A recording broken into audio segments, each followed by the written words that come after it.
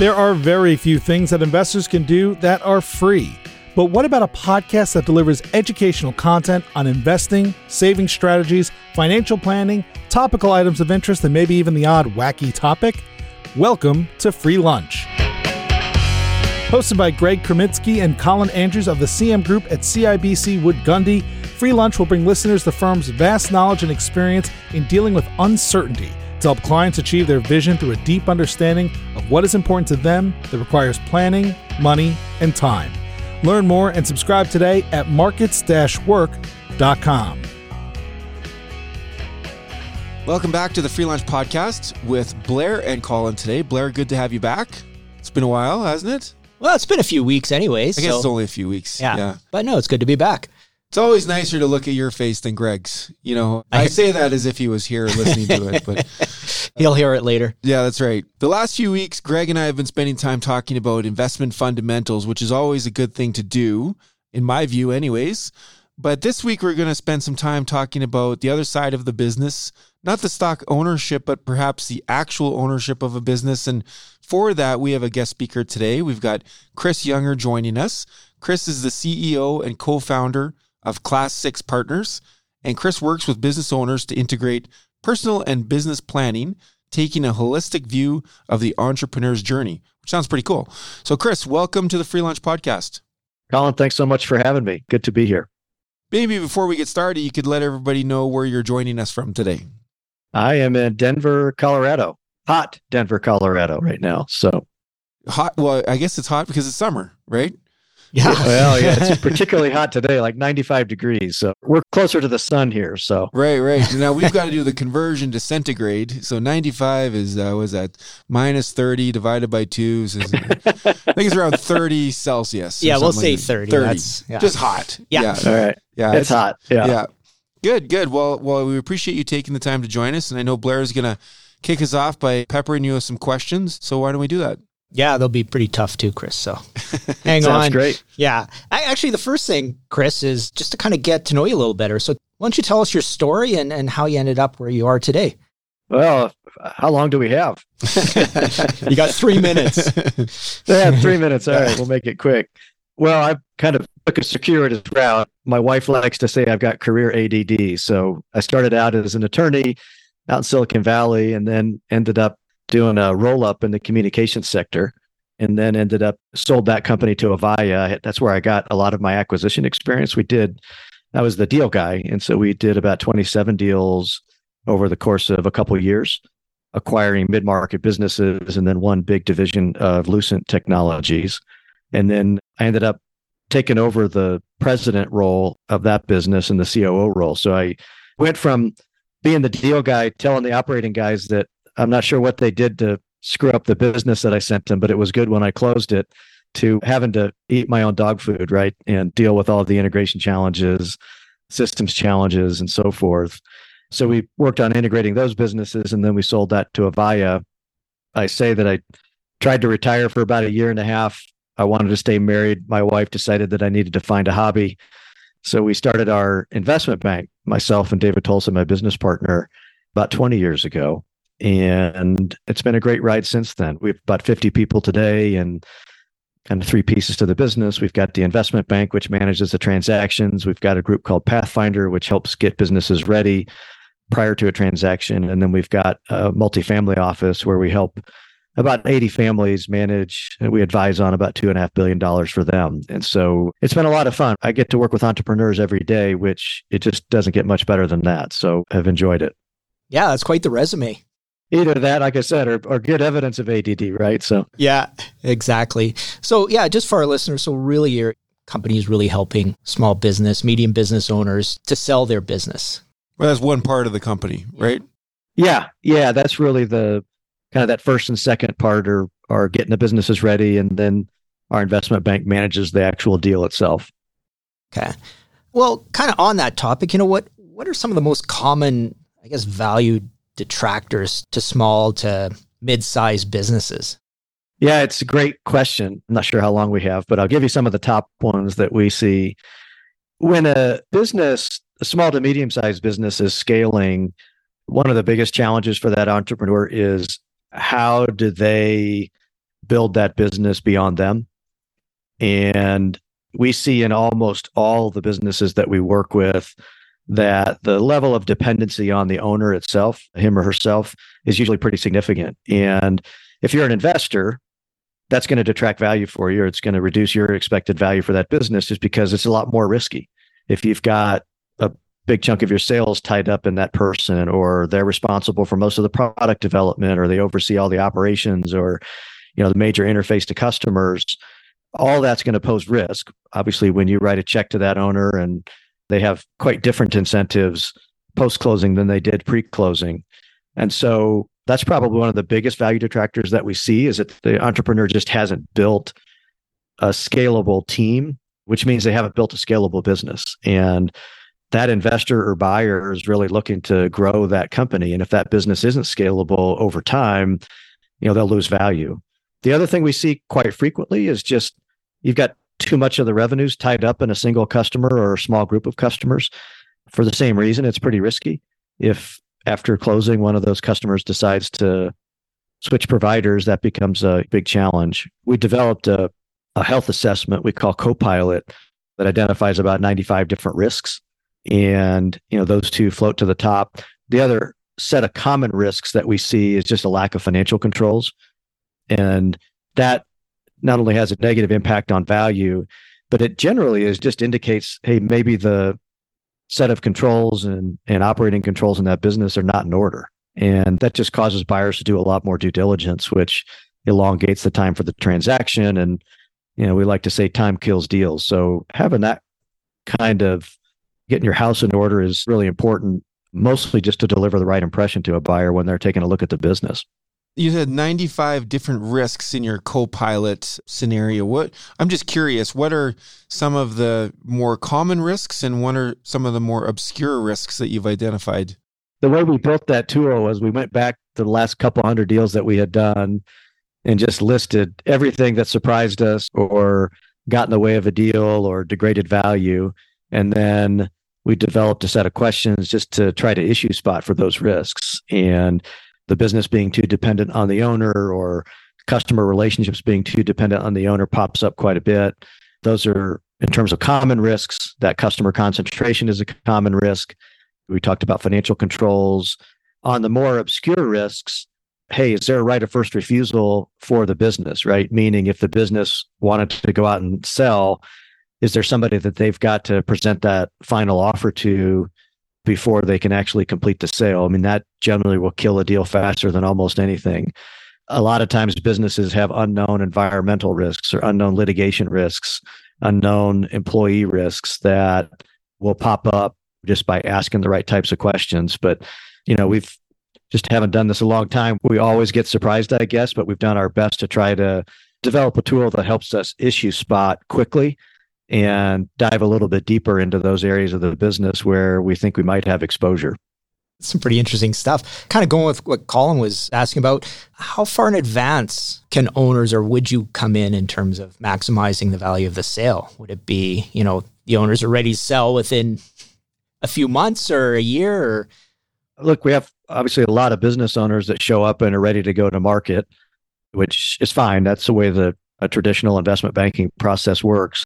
What we've learned, just having done this a bunch of times, is if we can get in there a year, 2 years, 3 years, even 5 years ahead of time, we're going to be able to have a much deeper and more significant impact on value to that business, mostly because we can anticipate the different issues that a buyer is potentially going to have and address those ahead of time. It's like seeing the test ahead of time and being able to plan for that. I always try to draw the analogy is, if you're selling to a big account, right, it's a really important sale for you. And as you're preparing your presentation and putting your materials together, you could have that buyer in the room telling you what they liked and didn't like and what's going to sway them one way or the other. How valuable would that be? That's really what we try to be, is the voice of the buyer or the perspective of the buyer in the room, giving that business owner, when you're out talking to buyers and when you're trying to sell your company, here's what you're going to hear. Here are the things that they're going to like. Here are the things that they're not going to like. And, here's our suggestions for how to address those ahead of time and put a plan together to take care of that. It's funny. I was meeting with a guy who runs a roofing company. And he asked, well, tell me why this preparation is so important. And I said, well, if I gave you 3 days to install the roof on my house, how would that process go compared to if I gave you 3 months to plan for it, get the materials, think through the different logistical issues? And he said, well, 3 months would be a lot better. And I said, well, that's the same is true, quite frankly, in any business process. And this one, just given the stakes are so high, is even more important to spend some time planning. And so the earlier we get in, the better the impact we can have. We recently did a deal in the pet supplement space of all industries, and we had worked with that owner for about 7 years and had a pretty good outcome for him. I got a question about that. So you work with these entrepreneurs who have spent their time, their human capital, building up a successful business, and then they decide to sell or a buyer comes in unexpected, whatever. Do you find that those entrepreneurs then struggle after the closing of that sale if all of their purpose was tied up in building that entity out? Colin, it's a great question. One of the things we test for when we're doing all that prep work, which is the entrepreneur running to something or are they running away from something? If they're just running away from something, it's highly predictable they're going to have that challenge post-closing. Most of our clients are type A, very driven, purpose-oriented. They wake up and they want to run. And having experienced this personally when we sold our business, the communications company, it's a very unsettling feeling to wake up and not have something that you're driving towards. And so we spent a lot of time with clients just trying to understand that because I like to say transactions are a very blunt instrument and you want to be pretty judicious in using them with business owners because if you're not careful, yes, you can put a lot more cash in the owner's bank account, but if their life after closing is a lot worse than it was before closing, then we haven't done them a service at all. So, there's lots of different reasons why an owner. I have a mentor of mine who always asks, what is this transaction going to do tomorrow that's different from what you can do today? And it's a really good question. What does it make possible to try to dive in? Because for a lot of our owners, they already have enough cash. They already have enough wealth that they've amassed from the business. So a lot of times it just comes down to, hey, maybe they believe that a different owner is going to be better for their team and better for the business because they've reached a certain stage where they've outstripped their capabilities, or they've got a health issue, or hey, they are nearing that age when they want to spend more time traveling or with their grandkids or doing something different. But you want to explore that in detail because otherwise, again, you could close a transaction and make the owner less happy than they were before they went into the transaction, that's nobody's goal. So, yeah, it sounds like you're really kind of working on the psychology part of the transaction. Yeah. We have a chart in our office that on the x-axis is the time for, during the deal. And on the y-axis is the amount of counseling that we're doing with the client. And it kind of goes asymptotically up to the right. So we do a lot of counseling. Yeah. Well, what kind of time frame would you talk to the owner about that they might have to stay around with the company after it's sold and what that would look like? Yeah. Great question. And it'll be different for different types of owners. An owner who has successfully exited the day-to-day operations and maybe even exited most operations and is mostly just an overseer, they should be able to exit fairly quickly. We've had several owners in our advisory practice who've, they've built their team, they've got their successor in place, they're just providing some guidance. They're not as critical to a buyer post-closing as an owner who hasn't done that would be. And so we always tell our clients, hey, you should expect to want to stick around for 2 to 3 years. And the reason I say want to stick around is because most of our clients care a great deal about their team, about their reputation, about their firm's reputation, about their customers. And the best way to ensure that transition to a new owner goes smoothly is to be a part of it. And so to stick around and help lead that, whether it's integration into another business or working with a private equity firm, you want to be a part of that solution. And that's your best chance to really reduce the risk post-closing, but also to really maximize the outcome for your team and for your customers and for your brand. And I think it also just gives buyers a higher degree of confidence and security to know, hey, the person who has been making stuff happen in this business is still going to be around to help us after closing. That just, having a flash cut where that person was there before closing and is gone after closing is very dangerous and very risky to the business. And so that, if that's the owner's intent, that'll definitely erode value in the eyes of a buyer. I got a question for you on that. Is that you've been doing this, you say 20 or so years? Is that right? 20 plus years? Yeah, firm's been around 20 years. I've been doing it probably 30. Okay. So in that 30 years then, you must have seen some really good and really bad transitions, exit stories. Can you maybe share a few of the good ones and the bad ones? Sure. I won't use names to protect the innocent, but just rhyme. You don't have to use a real name, but exactly. Yeah. We've watched business owners who have really been intentional, done the planning ahead of time, and just achieve remarkable results. And we've also watched owners who somebody called them out of the blue, they are reacting to it, and end up with a train wreck. It's hard to help a business owner. I mean, if you're a business owner and you get a call out of the blue from somebody who, obviously they sound credible. That's their job, is to be an effective salesperson. And they're saying they're interested in buying your business. At one level, it's pretty flattering, right? Somebody's interested in your company. And typically they're going to float a pretty nice number in front of you. And they're going to tell you that they can get the deal done quickly. Hey, we can get this deal done in 30 to 45 days, which I just know from experience, for a business owner who's not prepared and hasn't really put all their materials together and scrubbed them and gone through potential issues, that diligence process will take at least 90 days, if not longer. And the stories that we've got one in particular where, a business owner, they went through that process. And if you think about it, those deals are really, really challenging, because when the business owner takes that call, they're going to present their business in the best light possible. The investor likely knows that. They're sophisticated. They do this for a living. They're going to put together a really compelling offer. And, after they sign that letter of intent with the really nice offer, we're going to close in 30 to 45 days. As they start to uncover the rest of the warts in the business, that diligence process is going to extend. The valuation is going to come down. That's going to upset the business owner. The fact that the business owner may not have been completely candid when they were describing the business up front is probably going to upset the investor. And you've got a recipe where you've got trust erosion on both sides. That's going to hurt the chances for the deal. And we've watched that movie, unfortunately, a few times. And it's really, although it seems compelling to the business owner and it seems like it'd be a great idea, usually it doesn't end well. Either the deal busts, which is the most likely scenario, or the valuation is not nearly what it could be if you'd done it the right way. Contrast that with, we've had several business owners, they come to us 2 or 3 or 4 years ahead of time, and they go do the work. They build their team, diversify their customer base, build the right product strategy, build the right brand strategy. And then when they are ready to go to market, they're fully prepped.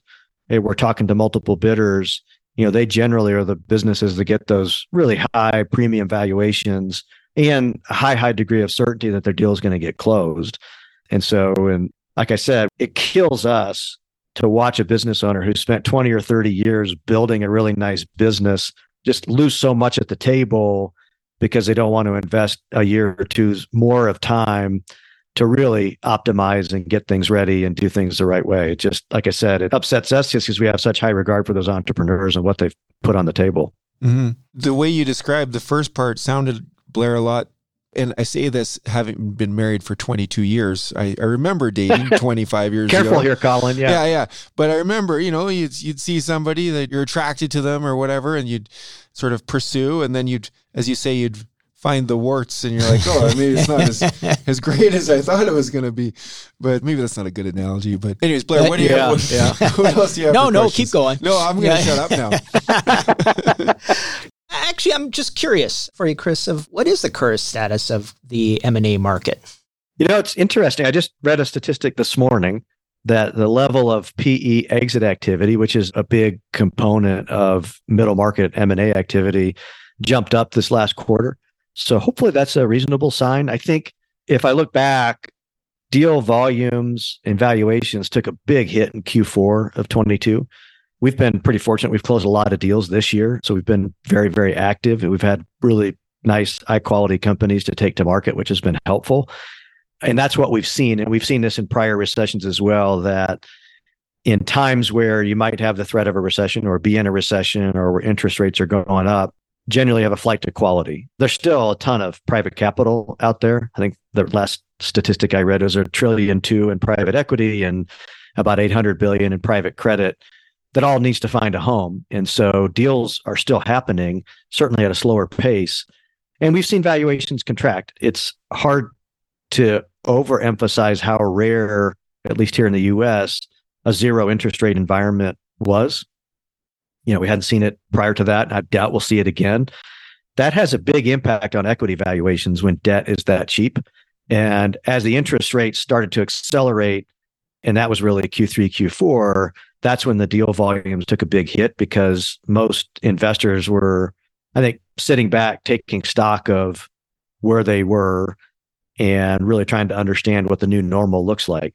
If you look historically, interest rates, at least here in the US at 5 or 5.25, 5.5, wherever they are today, that's actually not that far off of where average interest rates have been for, the last 4 or 5 decades. So I think what's happening in the market is investors are starting to come to terms and come to grips with the new normal, which is, hey, we'll probably have interest rates that are closer to our average than to the, absolute rock bottom.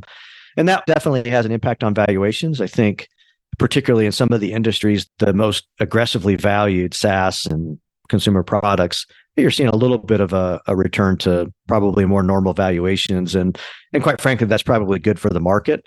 And so, so far, like I said, we've been fairly active as a firm and feel fortunate for that. And I think the market's starting to get more active as people are reconciling to, again, this new normal, which quite frankly isn't that new. It's just not as good as having 0% interest rates. So, well, I mean, debt was free for a few years ago, right? And it's not free anymore. It costs you something. And I see it not just in business transactions, but like the housing market, and which is a little weird. I don't know how it is in Denver, but in Canada, the Bank of Canada just raised interest rates today, again, another 1/4 point.